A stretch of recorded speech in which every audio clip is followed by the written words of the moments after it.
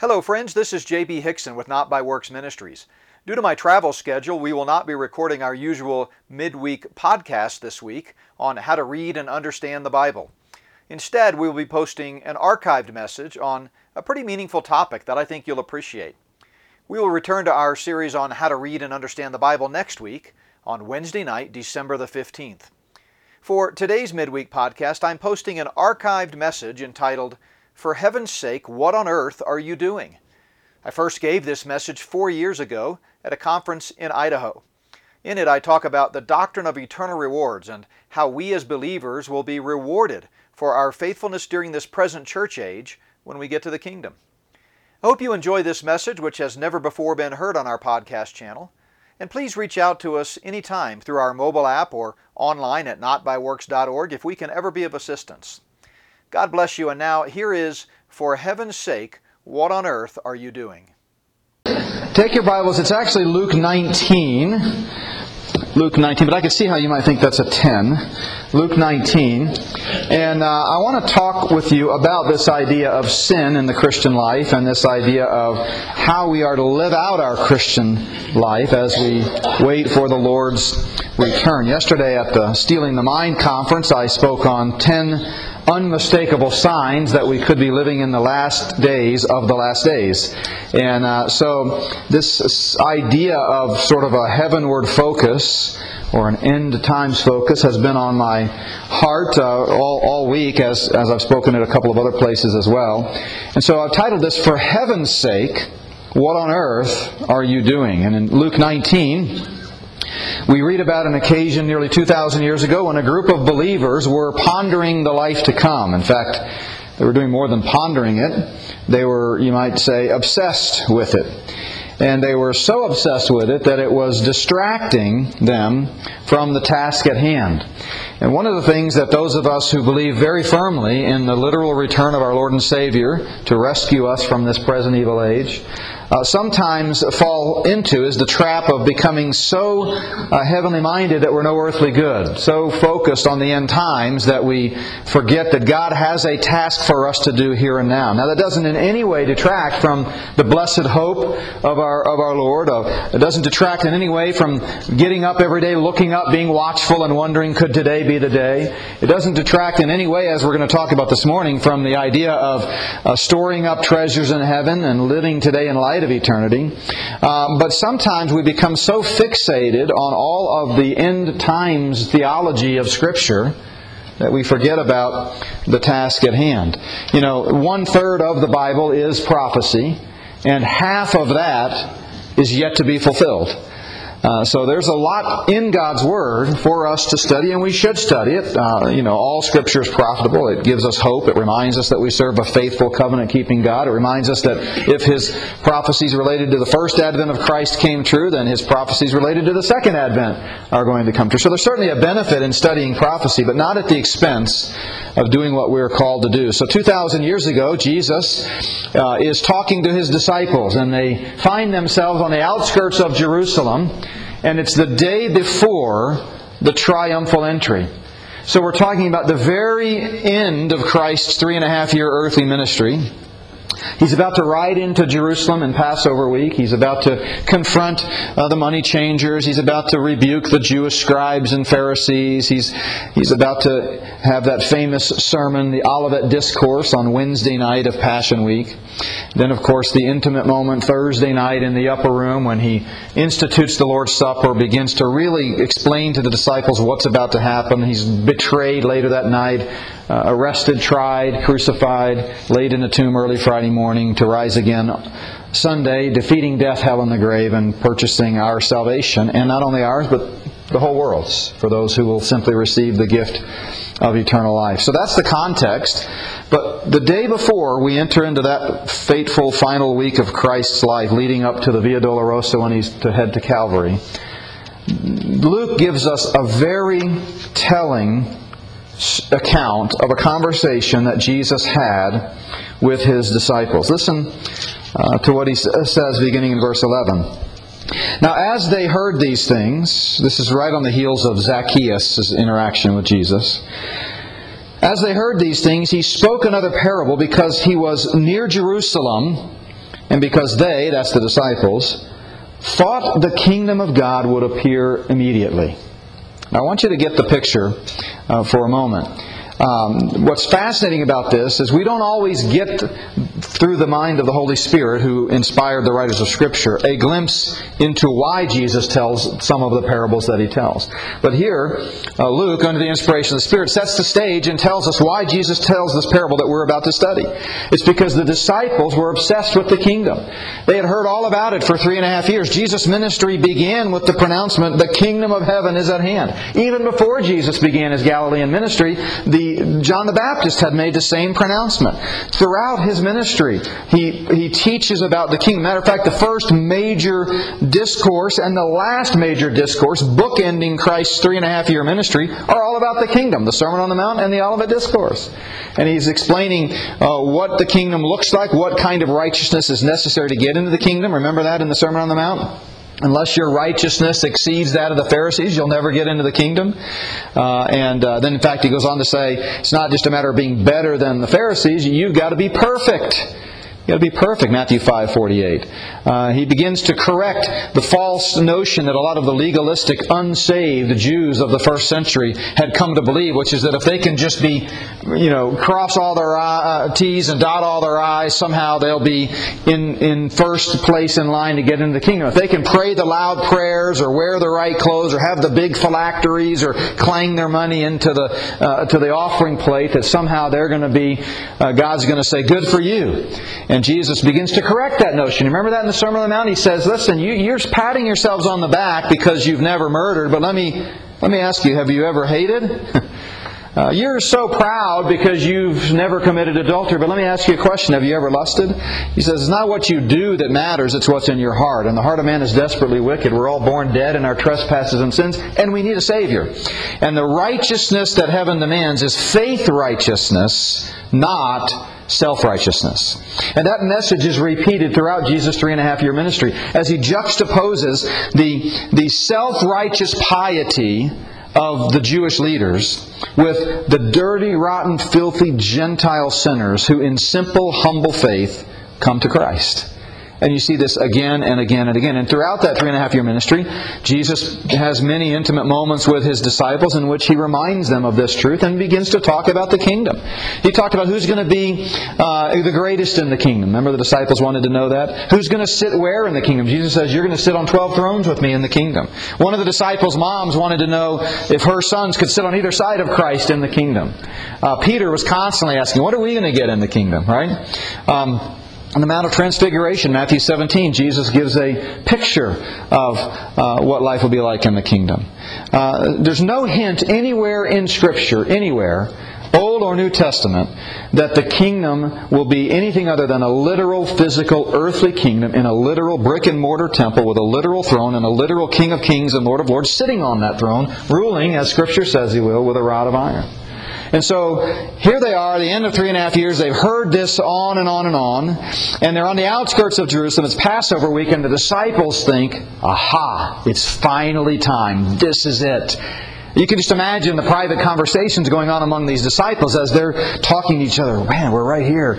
We're going to go in, and He's going to throw off the shackles of Rome, and we're going to usher in this long-awaited Messianic kingdom. Can you believe we get to be the generation that sees the kingdom? Can you believe we're part of this? Isn't this going to be great?" Well, Jesus knew that's what was in their minds. And so He tells them this parable, the parable of the minas. I like to call it the parable of delay, because it's in this parable that Jesus reiterates. He's touched on it before briefly, but they just didn't get it. That the kingdom is not going to come immediately. That there's going to be a delay. Now, they should have known this. The book of Daniel talks about a gap between the 69th and 70th weeks. There were hints of it throughout God's progressive revelation. But here He makes it explicitly clear. He says in verse 12, "A certain nobleman went into a far country to receive for himself a kingdom and to return." That's Jesus. He's going to go away, far away, to get the kingdom. Then He's going to come back. So He called 10 of His servants, delivered to them 10 minas, and said to them, "Do business till I come." But His citizens, contrasting there with the servants, hated Him. That's Israel. See, He came into His own, John tells us, but His own did not receive Him. But to as many as did receive Him, to them He gave the right to become the children of God. So the citizens here represent Israel, who ultimately crucified Him just a few days later. Instead of crowning Him with a king's crown, they crowned Him with thorns. Even though the next day on the triumphal entry there would be a remnant that cried, Hosanna, Hosanna, blessed is He who comes in the name of the Lord, at the triumphal entry in fulfillment of Psalm 118, within just a few short days those cries would switch to crucify Him, crucify Him. So His servants, He says, do business till I come, but His citizens hated Him, said, we will not have this man to reign over us. So it was that when He returned, having received the kingdom, that He called His servants to Him who had given the money, and He said that He might know what each man had gained by trading. And then the first came and said, Master, your mina has earned 10. He said, well done, good and faithful servant. You were faithful in a little. I'll make you a master over 10 cities. Perfectly in keeping with what Jesus had said repeatedly about life in the kingdom. See, one of the purposes of this present age is for the Lord to raise up some faithful servants who are going to be able to serve Him and rule and help rule in the kingdom. See, the kingdom eternally in the first 1,000 years is on the old earth. We call that the millennium, and then you get into the eternal state. It's not just a bunch of Christians floating around on clouds singing Kumbaya. It's a literal earthly kingdom with boundaries and a ruler on the throne, and things are going to be happening. And so He might say to Mike, I want you to take all of the Western Hemisphere and be in charge because you were such a godly guy, your clock in heaven notwithstanding. He might say to me, I want you to take, Post Falls. Or half of Post Falls. That's where I want you to focus your attention in helping me rule and reign. The next one earned 5 minas. You remember the story. And he says, likewise, you will also be over faithful cities. He doesn't say well done, by the way, notable by its absence. But then the story hinges, as Jesus' parables so often do, on the final servant. And this is just a representative. This is a picture of what's going to be like at the Bema, as we shall see. But this last one did nothing. He said, I tucked it away in a handkerchief. I feared you because you're an austere man. You collect what you did not deposit. You reap what you did not sow. And so he said to him, out of your own mouth I will judge you, you wicked servant. You knew that I was an austere man, collecting what I didn't deposit and reaping what I did not sow. Why then did you not put the money in the bank, so that at my coming I might have at least collected it with interest? And he said to those who stood by, take the mina from him and give it to him who has 10 minas. And then Jesus adds the parenthetical that was on everybody's heart and mind. Well, Master, why are you doing that? He's already got 10 minas, And he said to him, I tell you, to everyone who has will be given. To him who does not have, even what he has will be taken away. And then he deals with the citizens who didn't want him to reign. He says, bring them here and slay them before me. What in the world is going on in this parable? For heaven's sake, what on earth are you doing? The overarching principle here is that we need to be patient. He wanted the disciples to be patient, stay focused, keep their perspective. They had a job to do. Yes, a better day is coming. Yes, the kingdom promises will be fulfilled precisely as the prophets said they would. But in the meantime, you've got a job to do. You need to stay focused. It's the same thing that Paul would later tell us, the church, when he says, set your mind on things above, not on things on earth. For your life is hidden with Christ in God. When Christ, who is our life, appears, then we will also appear with Him in glory. But notice in Colossians 3, Paul's emphasis here doesn't end with our focus being solely on the life to come. That focus on the life to come and the hope to come translates into action here and now. He goes on to say at the end of Colossians 3, whatever you do, do it heartily as unto the Lord, not unto men, because from the Lord you will receive the reward of the inheritance, for you serve the Lord Christ. We are to live our lives each day to the fullest in light of the life to come. It's okay to be setting our minds on things above. Indeed, that's what Scripture tells us to do. But we must remember that those thoughts should translate into a job now. Just like those servants in Jesus' parable, we've been given one life to live. Sounds like a soap opera. But we've been given one life, one mina. We need to do something with it for the glory of the Lord. So ask yourself, for heaven's sake, what on earth are you doing? Let me give you 5 lessons from this parable of delay. The first one is this: be patient. Be patient. Again, Jesus says they thought the kingdom of God would appear immediately. Immediately. Now, I can remember one time years ago when the older kids were younger, we were all set to go on a family vacation, and we'd been talking about it for several days. And as the day got closer, the kids got so excited they packed their bags like 3 days early. And put them by the front door. We were tripping over them and stumbling over them for days. They were excited about the concept of the vacation, but they really didn't understand the time. They were so consumed with the fact that they were oblivious that there was still a few days left before we actually departed. It was their perspective that was the issue. And the disciples had a similar problem. They failed to recognize the delay that was coming, the church age. See, there's a twofold return of Christ. He's going to come once for the church, and we're going to meet Him in the air. 1 Thessalonians 4, 1 Corinthians 15, John 14, 2 Thessalonians 2. But He's going to come a second time with us riding with Him on white horses, Revelation 19. And we're going to help Him establish and inaugurate the long-awaited Messianic kingdom. The disciples were looking, as we often do, for immediate gratification. They wanted to experience that kingdom right now. In fact, the disciples were so obsessed. They were obsessed with it right up till the ascension. So again, Jesus says, it's going to be a far country. I'm going to return. But He says, be patient. Wait. It's not going to happen immediately. Now we talked about the disciples' obsession with the kingdom all throughout His earthly ministry. As these days unfold immediately following this parable, the disciples still never really got it. In fact, it wasn't until after the crucifixion and resurrection that they began to connect all the dots. They should have connected them, but they didn't.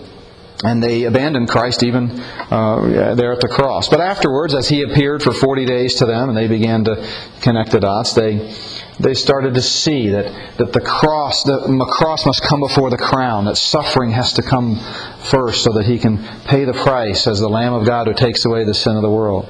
So I have no doubt that they began to see it. But I do get a chuckle when I read what happened 40 days later on the Mount of Ascension in Acts chapter 1. You get this conversation. The disciples are with the Lord, and basically they say, Lord, will you at this time restore your kingdom to Israel? Now, paraphrasing that, and I can't prove this from Scripture, but you almost get the sense that the disciples' conversation with the Lord in this moment went something like this. Lord, we totally understand this whole cross, suffering, atonement, resurrection, justification, this Lamb of God thing. We totally get it. And by the way, thank you for that, Lord. Thank you for saving us from our sins. And we're sorry that we weren't really with you there to the bitter end. But we get it now, and thank you for that. But Lord, now, if you don't mind, can we get back to more pressing matters? Back to this subject of the kingdom. Is it now time? Are you now going to restore the kingdom? And this would have been the perfect time for Him to dispel the notion of a literal earthly kingdom, if indeed it wasn't. He could have said, nope, this is it. Enjoy. Look around you. This is the kingdom. It's spiritual. It's figurative. It's metaphorical. Hope you have a great time. I'm off to heaven. See you later. He didn't do that. In fact, He affirmed in His answer their literal understanding of the kingdom. When He said, look, it's not for you to know the times or the seasons. The word times there is chronos. It means the length or duration of time. And the word seasons is the word kairos in Greek. It means the exact time. So He says, look, it's going to come, but you don't worry about that. You have a job to do. Don't you remember what I told you right before Passion Week? In that parable of the minas, I said, you've got a job to do. Be busy. Be busy until I come. So here's the end times chart. And we don't have time to go through all of this, but you can sort of understand here that here's the rapture that puts an end to the church age, followed by the tribulation period, and then the second coming of Christ when we come back with Him to establish the kingdom. So the disciples were fixated over here on the kingdom. That's what the Old Testament prophets had talked about. That's what Jesus had talked about. Boy, they wanted that kingdom. But what He was trying to say is they should have been focused on the cross initially, and now they should have been focused on all of the things that are going to take place prior to His return. God has a lot of things to do, namely the church age, Jew and Gentile in one body, what Paul calls a mystery, something previously undisclosed that is now being disclosed. The age in which we live as a part of the body of Christ, serving and ruling and serving and preparing to help rule and reign in the kingdom. And Jesus says, be patient. And that's hard to do. But again and again, the New Testament writers remind us of this idea of eagerly waiting for that day, the redemption of our body. And we eagerly wait for it with perseverance. That's what hope's all about. See, if if Paul says, if in this life only we have hope, we're of all men most pitiable. Why? Because we can see it. This is what you see is what you get. But it's the very fact that we walk by faith and not by sight, and that we are hoping and expecting confidently the promises of God to come true, that we can eagerly wait for it with perseverance. So the disciples needed to focus on this church age. I love this quote by Tozer. He says, "We hear a great deal about go ye, but not much about tarry ye. We preach about urgency, but not about patience." Be patient. This parable teaches us we need to be patient. Secondly, as we've said, we need to be busy. We need to be busy. Have you ever noticed that it's a lot easier to be patient when you're busy? You know, when you're looking forward to something, man, I can't wait for that. If you just sit around waiting, you just begin to get obsessed with it. But if you just kind of go about your business, find something to occupy your time, before you know, time goes by and then it's here. And I think Jesus knew that. Busyness is defined as the state of being or appearing to be actively engaged in activity. The question, of course, is what are we busy doing? But Jesus told the disciples in this parable, do business until I come. Paul would later say, see then that you walk circumspectly, not as fools, but as wise, redeeming the time, because the days are evil. There's a great line from Macbeth, as Macbeth learns that the queen is dead, in which he says, life's but a walking shadow, a poor player that struts and frets his hour upon the stage, and then is heard no more. Life is a tale told by an idiot, full of sound and fury, signifying nothing. The question for us is, what does all of our sound and fury signify? What are we busy doing? Does our sound and fury actually produce something of value? There's a difference between the world's busyness and those of us who know the Lord being truly busy and faithful to the stewardship that we've been given. Are we talking about the Lord with others? Are we sharing the gospel clearly and confidently with others? Are we serving Him? Are we being a light in this pagan world, or are we blending right in so that no one could tell a difference between us and a child of God? For heaven's sake, what on earth are we doing?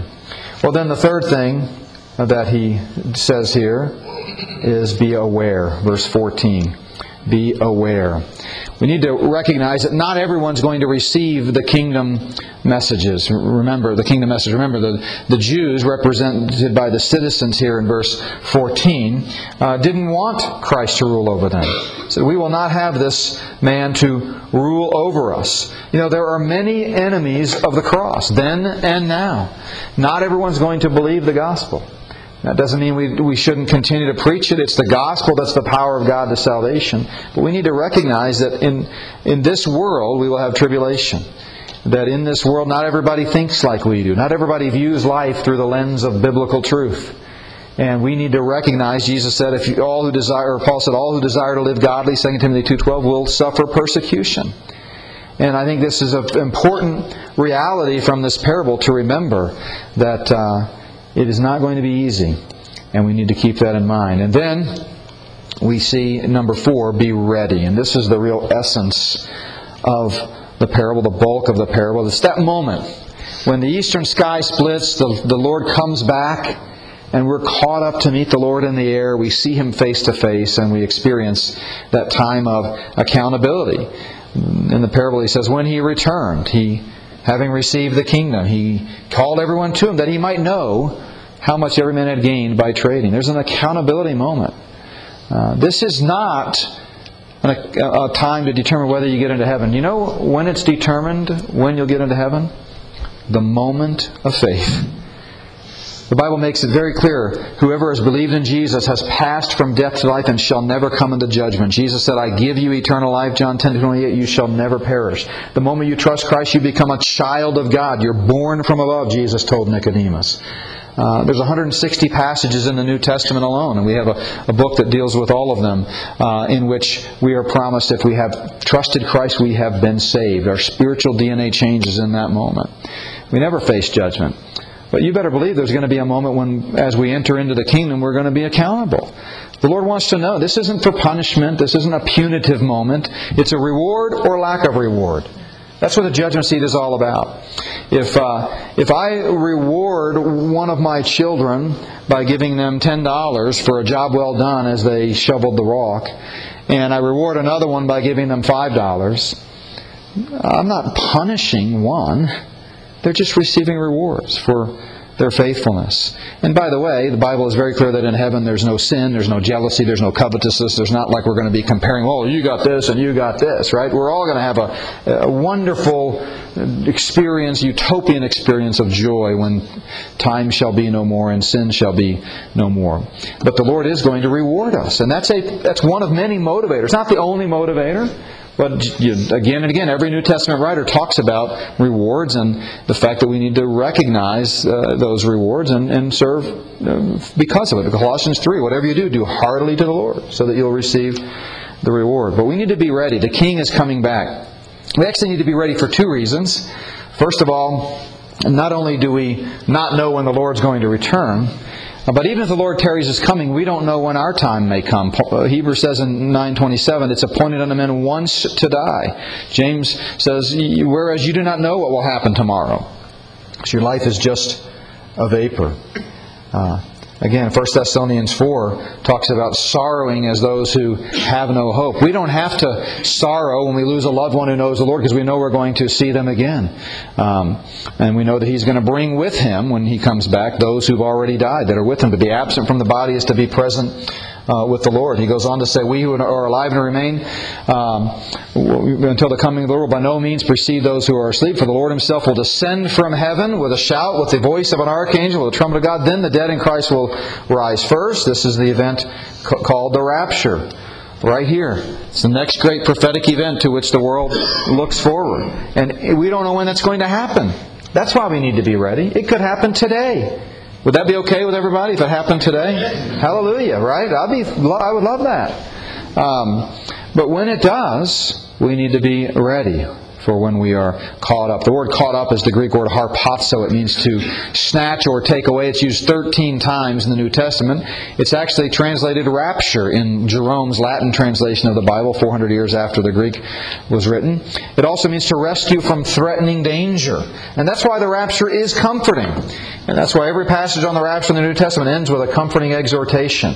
It's comforting to know that someday we're going to experience that glorious appearing of our Lord and Savior and be caught up to meet Him in the air. But are you ready? Are you ready? The Bible is clear that the only way to make things right with the Lord is to receive the free gift of eternal life paid for by the blood of Christ. If we trust in Him. Again, Jesus said, most assuredly I say to you, whoever hears my word and believes in Him who sent me has everlasting life, shall not come into judgment, but has passed from death to life. From death to life. Faith comes by hearing, and hearing by the Word of God. Jesus said, most assuredly I say to you, whoever believes in me has everlasting life. He says, I am the way, the truth, and the life. No one comes to the Father except through me. Jesus told Nicodemus, unless you're born again, you can't see that kingdom. Are you ready? Are you ready? Has there been a time in your life when you've trusted in Christ and Him alone for salvation? And then finally, be in awe. Be in awe. The last part of this passage is always troubling because it's one of those glimpses in Scripture that we get of the wrath of Almighty God. You know, we have created in this postmodern age a softer, kinder, gentler God. Secularism has done that. And we tend to ignore the justice of God. Now, as believers, we need not fear the wrath of God because we have escaped the wrath of God. We've experienced the propitiation, 1 John 2:2, through the blood of Christ, that the wrath of God has been satisfied. But because God is a holy, just God, His Word must be true. And there are going to be those who, because they've never received the free gift of eternal life, will face that wrath. See, nobody can ever say, can ever shake their fist at heaven and say it's God's fault they end up in hell. You ever think about that? I mean, think about it. Go back to the Garden of Eden. First of all, before sin ever even entered the world, God warned us. God loved His creation, the pinnacle of creation, the apple of His eye, the ones who were created in His image. Loved us so much that He warned us about one tree.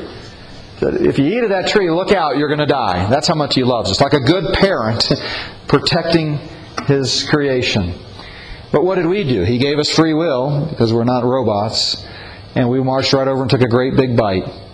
Now, in that moment, God could have, theoretically, and this is, I think, what some people think, whether they admit it or not, God could have said, "Oh, never mind, I was just kidding. Forget it, no big deal. That's all right, everybody makes mistakes. I was just kidding about that death thing." But then God would be proven to be a liar, unfaithful and fickle and untrustworthy. So I don't know about you, but I'm glad we have a God who's a God of His Word. But God also is not just and holy and righteous. He's gracious and merciful. So immediately He set in plan of motion to provide the remedy to the problem we created. He paid a debt He didn't owe because we owed a debt we could never pay. The wages of sin is death. But God loved us. He didn't want us to die. So He's paid the penalty for the sins of the whole world. Jesus Christ, the eternal Son of God, left the realm of eternity, came to earth, put on flesh, time, space, and matter, and He said, "I'm going to be the Lamb of God to take away the sin of the world." He's the only one that could do it, by the way. I can't pay for your sins, and you can't pay for mine. You know why? Because there's not room on our shoulders. We've got enough sin to deal with. It had to be a perfect, unblemished Lamb of God, and the Bible says all have sinned and fallen short of the glory of God. Everyone is born in sin. Every single person. Sin, in Romans 5:12 says, "Wherefore by one man Adam sin entered the world, and death by sin, and so death passed upon all men, for all have sinned." I was present when each one of our 6 children was born, and every time I held them seconds after they were born, looked down at this precious newborn child and thought, "Here is a little sinner." And you know what? I'm not a prophet, but that's proven to be true. Why? Because the Bible says so. So He paid the sins for the whole world, and He offers freely to all the gift of eternal life. Whosoever will, let him come drink freely of the water of life. That's the way the Bible ends in Revelation. It's a free gift. He's not going to force it on you. Forced love is no love at all. But He makes it available to anyone. And anybody who doesn't receive the free gift offered based on the blood of Christ will have to pay their own penalty someday. And we need to be in awe of that. And that's what we find a sort of a reference here to the great white throne when He says, "Bring here those enemies of mine who did not want me to reign over them, and slay them before me." Matthew 25 paints that picture as well when He says to the goats, and this is at the second coming, not the great white throne, but at the second coming, "Depart from me into the everlasting fire, prepared for the devil and his angels." Well, ask yourself maybe, are your bags packed? Are you standing by the door, tapping your foot, waiting for the return of the Lord? That's understandable. I get that way too. I love the end times and love to think about it. But then, if so, this message of this parable is for you. All of us love and long for our Lord's return. Paul said that at the end of his life, that there's a special reward because he's longed for it. But it doesn't negate our responsibilities to be busy until He comes. So here's the challenge I'll leave you with. Number 1, live every day in light of eternity.